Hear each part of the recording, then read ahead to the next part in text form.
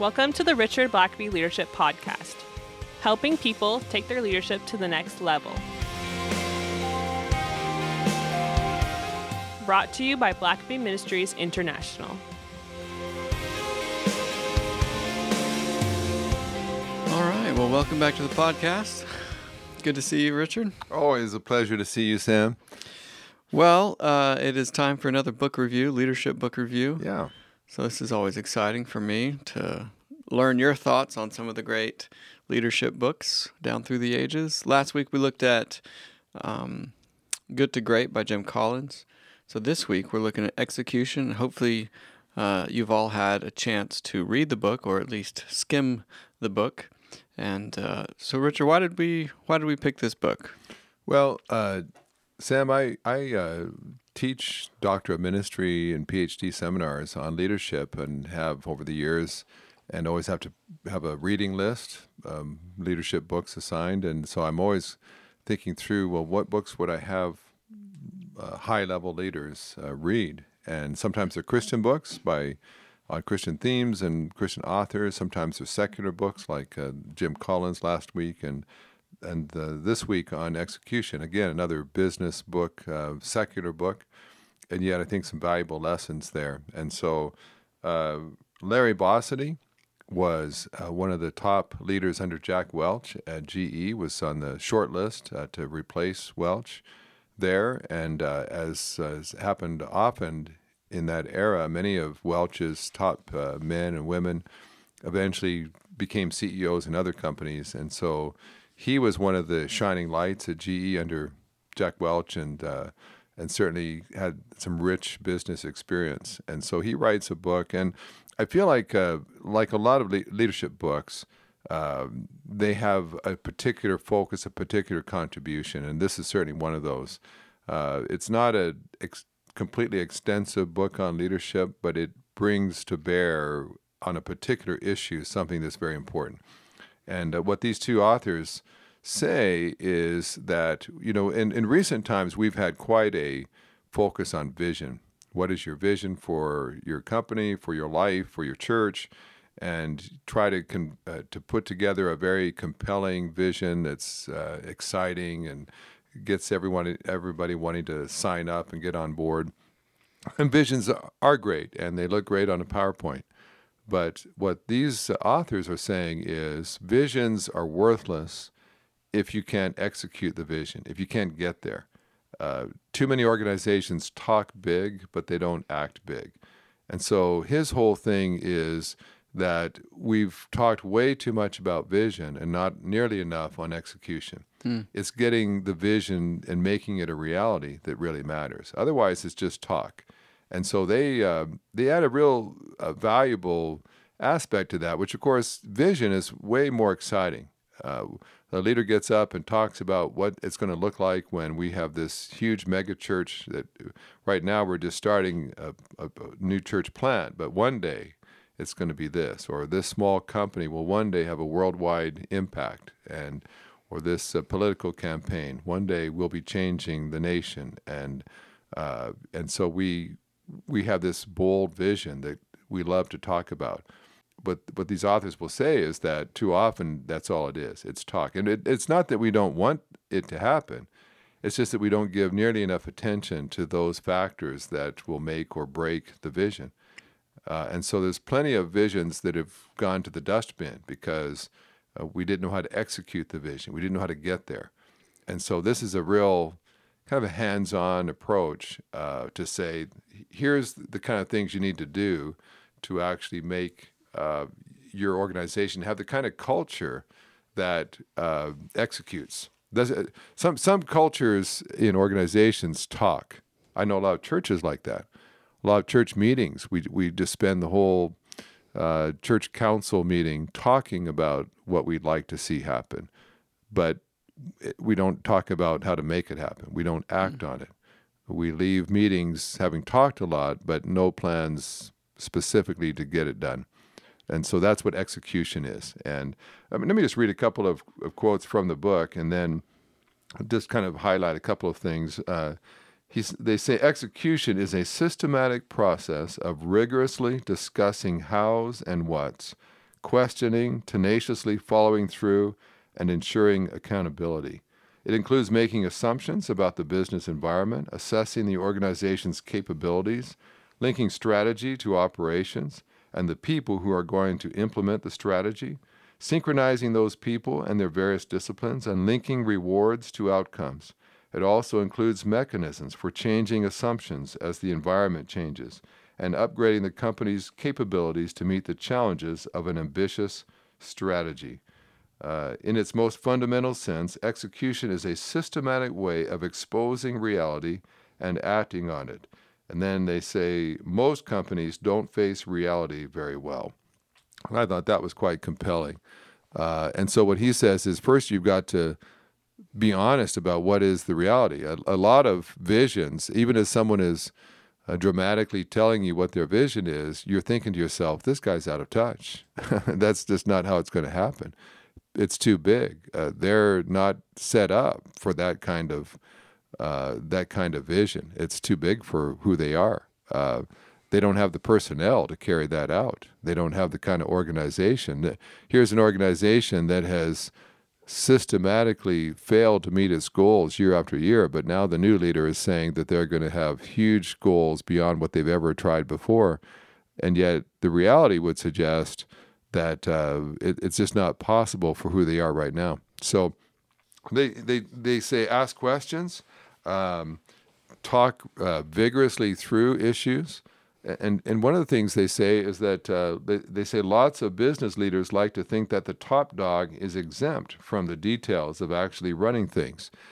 And so they say that they feel like the top leader just shares the vision. He goes around giving inspiring speeches, but they don't get their hands dirty. They don't walk the shop floor. They don't look at each aspect of the organization to say, is this going to help us get to the vision, or is this going to hold us back?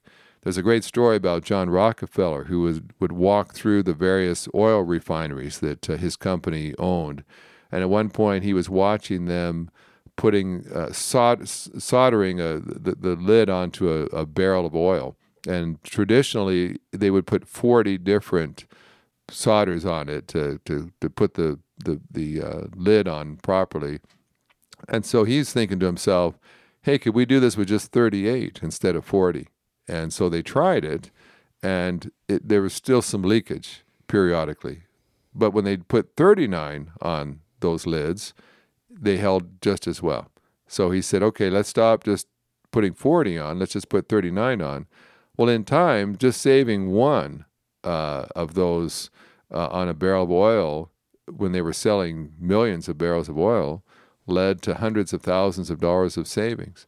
Well, this is the top guy walking through the warehouse, the refinery, and just reducing by one the way that they put the lids on barrels of oil, and he saves hundreds of thousands of dollars. Well, there's a reason why some organizations never achieve their vision, because they're just doing things that cost them too unnecessary expenditures or effort. Yeah. And so one of the things they say is that a leader is looking at the processes and saying, why is there something in our organization that would hold us back? One other quote is just, they said, only the leader can set the tone of the dialogue in the organization. Dialogue is the core of culture and the basic unit of work.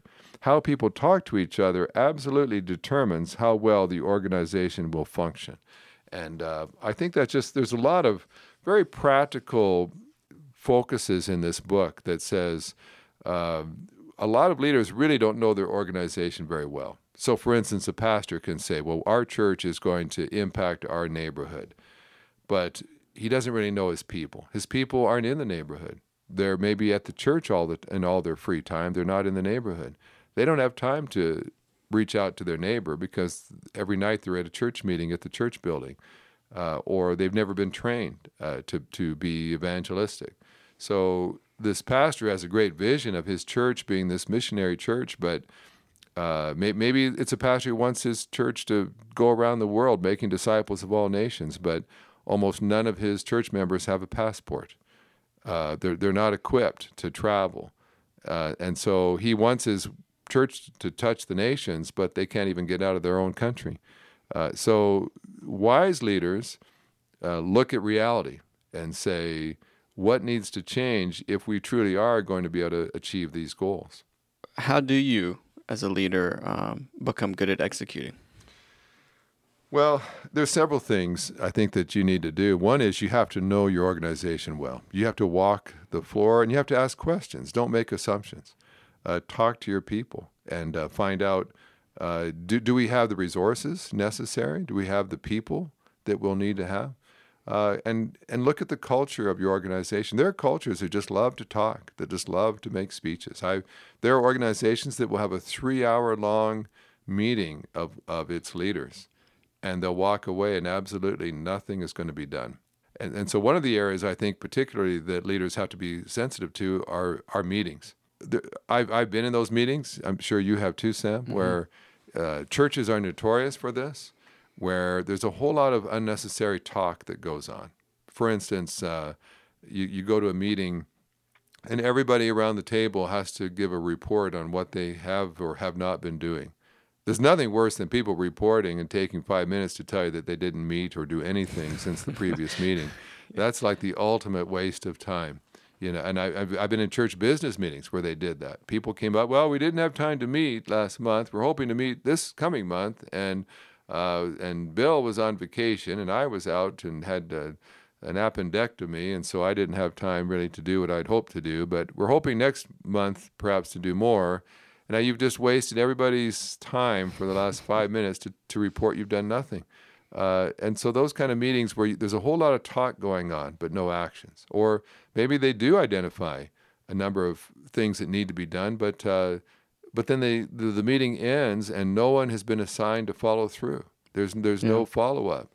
There's no practical steps. A big point that he kept coming back to is the follow through. Yeah, to say, so who's going to be in charge of this? Who will report back? Yeah. What action steps will be taken? Yeah, and what exactly is it that you're going to be doing?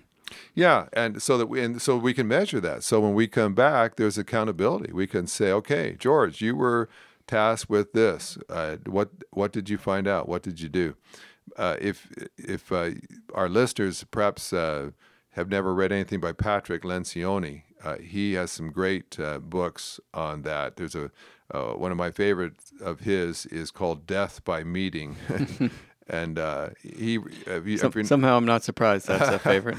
If you're not familiar with Lencioni, he writes parables. And so these are fictitious stories that illustrate key leadership issues. And so he's got some. There's another good one called The 5 Dysfunctions of a Team, and I've got 4 or 5 of his books. They're always entertaining, but they highlight very practical, relevant leadership issues. And so his whole parable about death by meeting is, I think, something every leader ought to read, where it talks about how to have an effective meeting, where there's follow-through, there's accountability, the time's not wasted. Especially church meetings, typically there's not an agenda, there's not a focus, there's not accountability. It's just, let's just make sure everybody feels important and gets their say, whether it has anything to do with the topic. We've talked, we all feel, now we could have all just sent each other a quick group email and sent a report of our activities, but we had to have them all come to the church to verbally tell us those things and waste a whole bunch of time. And nothing's going to be done, and we'll just meet next month and we'll talk some more. And so I really like the execution's approach to say, look at your meetings. Are they getting results? Are they productive? Are people being held accountable? A couple other things he does. He also says, deal with underperformers or non-performers. And I think that's one of the biggest issues. Yeah. And so many organizations, there's always deadwood, especially in larger organizations. People can they focus on holding a position instead of being effective, instead of getting results. And I think it was Churchill that once said, leaders, you don't measure leaders by the speeches they give, by the passion they have, by the vision they have. You measure leaders by the results. Leaders are paid to get results. That's why you have a leader. And oftentimes what happens is, and I see this in working with pastors often, A pastor comes to church, and this church has been declining for years. They can't turn the church around. They can't get it to grow. They can't stop the bleeding. But when you talk to the leader, I mean, the number one result they need to do is to get the church revived, to get it back on its feet, to get it back into a growth trajectory instead of declining. But when you talk to them, they'll say, "Well, I've been working really hard." Well, I want to say you were not hired to work hard. You were hired to get results, and you're not getting results. You're working hard is not a substitute for results. Mm-mm. Or someone says, "Well, I'm doing everything I know to do," and I would say, "Well, you're not paid to do everything you know to do. You're paid to get results. You may not currently know what you need to know to get those results. So go learn something. We don't want to be limited to you only doing what you know to do. We want you to find out what you need to know so you can get the results you've been hired to get." And so we just have way too many people, especially down the ranks, that you stop and you look and you realize they are not getting any results. They were assigned to recruit students for this seminary, or they were assigned to raise money for this organization, or they're hired to make sales or to do whatever, and they're not making any sales. They've been here 6 months. They haven't sold anything. Well, I like what Bossidy pointed. I think it was him that pointed it out, that at one point he had to fire someone, and he had to recognize that it was as much his fault for wrongly hiring that person as it was that person's for accepting the job. Right. And so it's. Yeah. And I have a problem too. I mean, you're right. Sometimes you just hired someone who was not suited for the job in the first place. So don't blame them if you just poorly hired. But also, if you've got someone who's not been performing for 6 months, and now 6 months later you're complaining, where were you those 6 months? Well, after the first week, you should have stepped in to say, "Hey, let me just walk with you here and see what you're facing." Or after a month or 2 months, should have sat down and said, "Hey, let's look at these results. That's not good. We need to make some adjustments. Let me help you think that through." But sometimes I think it's somewhat unfair for a manager to just arbitrarily fire someone because for 6 months or a year they haven't gotten the right results when you haven't done a thing to help them get the tooling they needed, send them to a conference, give them a coach, whatever you need to. But ultimately, and I think the problem is that sometimes we're too sympathetic. They'll say, "Well, the guy's not really getting a lot of work done, but he's a really nice guy." And I want to say, nowhere on his job description does it say, "We're hiring you to be a nice guy. We just want to have a nice guy on the premises." You're not paid to be a nice guy. I'm glad that you're a nice person, but you're paid to get results, and you're not getting those results. And sometimes people will get really resentful, and I mean, they'll admit, they say, "Well, yeah, we haven't grown, we haven't gotten the results, but I've worked hard, I've done my best." And at times I would have to say, "Well, it's become clear that your best is not good enough. Your best is not getting the results we need. And so we need to release you to find some kind of work that you can do where your best is good enough. And we're going to have to hire someone who has the skill set we need to get the results that we need." Yeah. Well, let's take a quick break here, and then we'll wrap up. Twice a year, Black Bee Ministries hosts a spiritual leadership coaching workshop in the Atlanta area. The focus of this workshop is learning how to ask the right questions to help move people onto God's agenda. If this sounds like something you're interested in, the next workshop dates are October 24th to 26th, and registration is open now. The early bird rate is available until September 30th, and space is limited. To find out more and to register, visit blackbeecoaching.org. We'll also leave links in the show notes. So, Richard, we've taken a look at some of the points of execution, the book, not the action. But are there any areas that you disagree or you find you can critique? Yeah, I think overall this focus of execution is a key one. I think every leader needs to read this book. I think if you read Good to Great, you read Execution. There's some books on vision that would be good to read, but execution, at the end of the day, it's not what you dreamed about doing, it's what you did. And creating a kind of culture in your organization that gets stuff done. that when you have meetings, you don't say, let's talk about what you want to do. Let's talk about what you are doing. Let's talk about the results you are getting, not about the results you want to get. Let's create a culture so that when we sit around a meeting and discuss what needs to be done, that we all walk away knowing exactly what our part will be in getting that done, what we'll do, and how we'll be measured, how we'll be held accountable. And creating a culture in which non-performers get feeling really uncomfortable because the performers are getting rewarded and promoted. The non-performers are getting the heat put on to either perform or ultimately to get out. And so those are all, I think, real positive things. But just one or two critiques or cautions I would give. And one is, of course, that this is a secular book. And Larry Bossidy was known as a pretty hard-driving CEO who did get results quarter after quarter. But I think you do have to be careful because even though I think leaders do get results, I think it's important to measure results. That you do need to be careful, though, that as we've said, even in our leadership definition, that leaders lead people. And people are not results.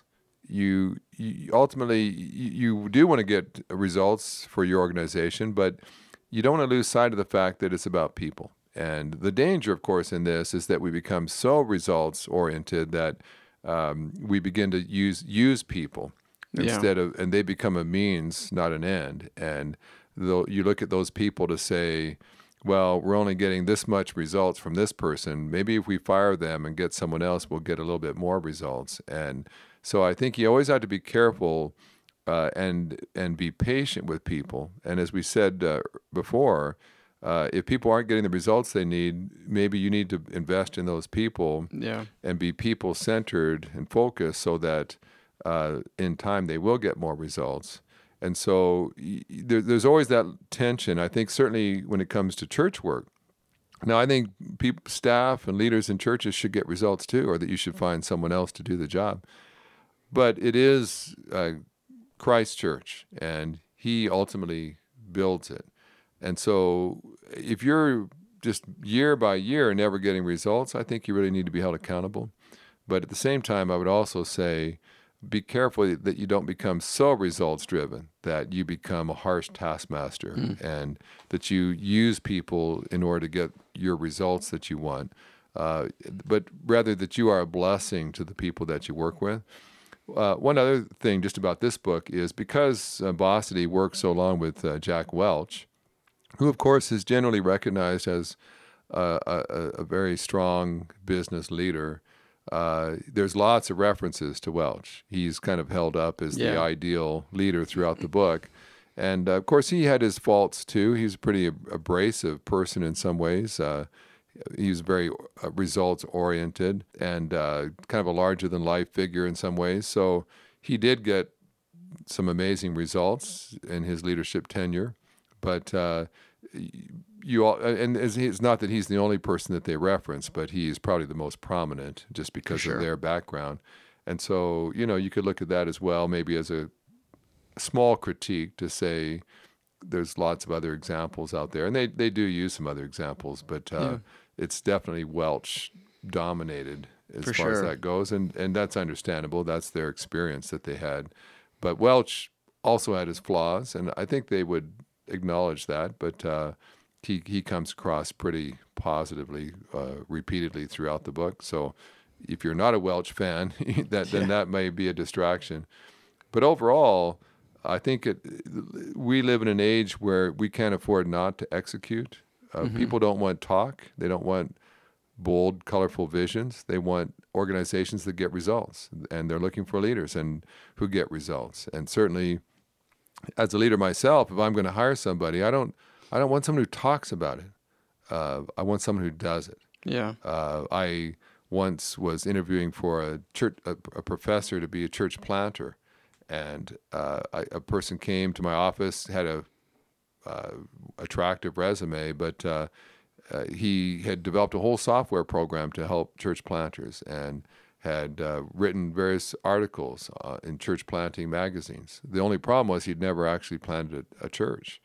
And he could talk about results, but he'd never gotten those results. And I was reluctant to hire someone who could talk about results but not get them. Yeah. And oftentimes leaders need to just see through that, to say, he's talking about results. He's talking about the results he'd like to get or that he expects to get. But I want to talk about actual results. And I think when you have that accountability and that kind of culture, you can become the organization that gets a lot of things done and does not make excuses for not getting things done. And so this is a helpful book. I think you have to read it and probably insert a little bit of grace in there. Yeah. He does talk about coaching people, that's an important aspect of coaching your people so that they can produce more results. So he's not just completely harsh in that regard. But it's a good book just to read through and then look at whatever you're leading, look at your own leadership and ask yourself, am I truly getting the results that my organization needs me to get, or am I making excuses? Am I explaining away a lack of results instead of making the adjustments I need so I actually get the results that my organization needs me to get? Yeah, and I think their background is in very large organizations, and so there's a lot of rigid structure. But I think what I like about this book is that it lays out a framework for execution, for getting results that I think you can take and fit to whatever organization, large or small, that you lead, to kind of help guide that. Yeah, it's a mindset, and of course, as you read it as well, it always goes back to the leader, the kind of behavior that they see in the leader, the places the leader looks, the language the leader uses, the performance he praises, and the performance that is viewed as unacceptable.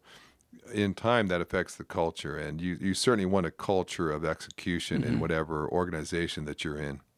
Well, great. I hope this has been a helpful review of Execution by Larry Bossidy and Ram Charan, and hope you guys have enjoyed this and hopefully learned something and can apply it to your own leadership. Our next book review, Richard, what are we looking at next? Well, I thought we'd go with one more secular book. We'll get some Christian books in here as well, but I thought we'd go back to one of the classics. You know me. I like to go to the classics when I was just a young man myself. Churchill, anyone? Well, we could do that. But if you have read much in leadership, leadership theory did not begin with John Maxwell. It goes back a little further than that. You don't say. And Peter Drucker is, in my mind, one of the founding gurus of leadership thought.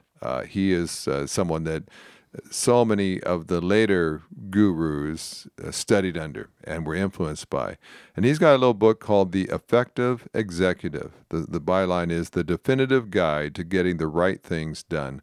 And I thought this is written and published around in the late 1960s, so it's a little dated in some ways. But what he talks about as he analyzes leadership, I think there's just a lot of great wisdom. You can just tell this guy, especially if you consider he's writing it in the 60s, is a brilliant man. But also, he's going to talk about things like, for instance, highly effective leaders. You're going to realize as you read this, boy, Stephen Covey got a lot of his stuff from Drucker. And you'll notice on several occasions, I'll think of another popular leadership writer who wrote later, and you know that you can just see right away, they just drew their stuff from him. Certainly Covey is one. Yeah. There's a couple others as well. So I just thought, let's go back to an earlier writer. And, you have to kind of sort through the computer is just developing as a major force at this point, but you can tell that he's pretty far-sighted even in recognizing kind of the implications of some of this. Yeah. But when it comes to managing your time and making decisions and so on, he has some great things to say. So we'll go back for next month. I think it's good just to go back to some of the early writers on leadership, and Drucker, in my mind, is probably the greatest of the early writers. And then we'll do some more modern stuff in the months to come. Great. Well, I'm looking forward to that, and we'll also leave links to that book in the show notes. So until next time. Thanks for listening to the podcast. If this is something you enjoyed, review us on Apple Podcasts, and don't forget to subscribe and share with your friends. If you have questions or comments, please email us at podcast@blackaby.org.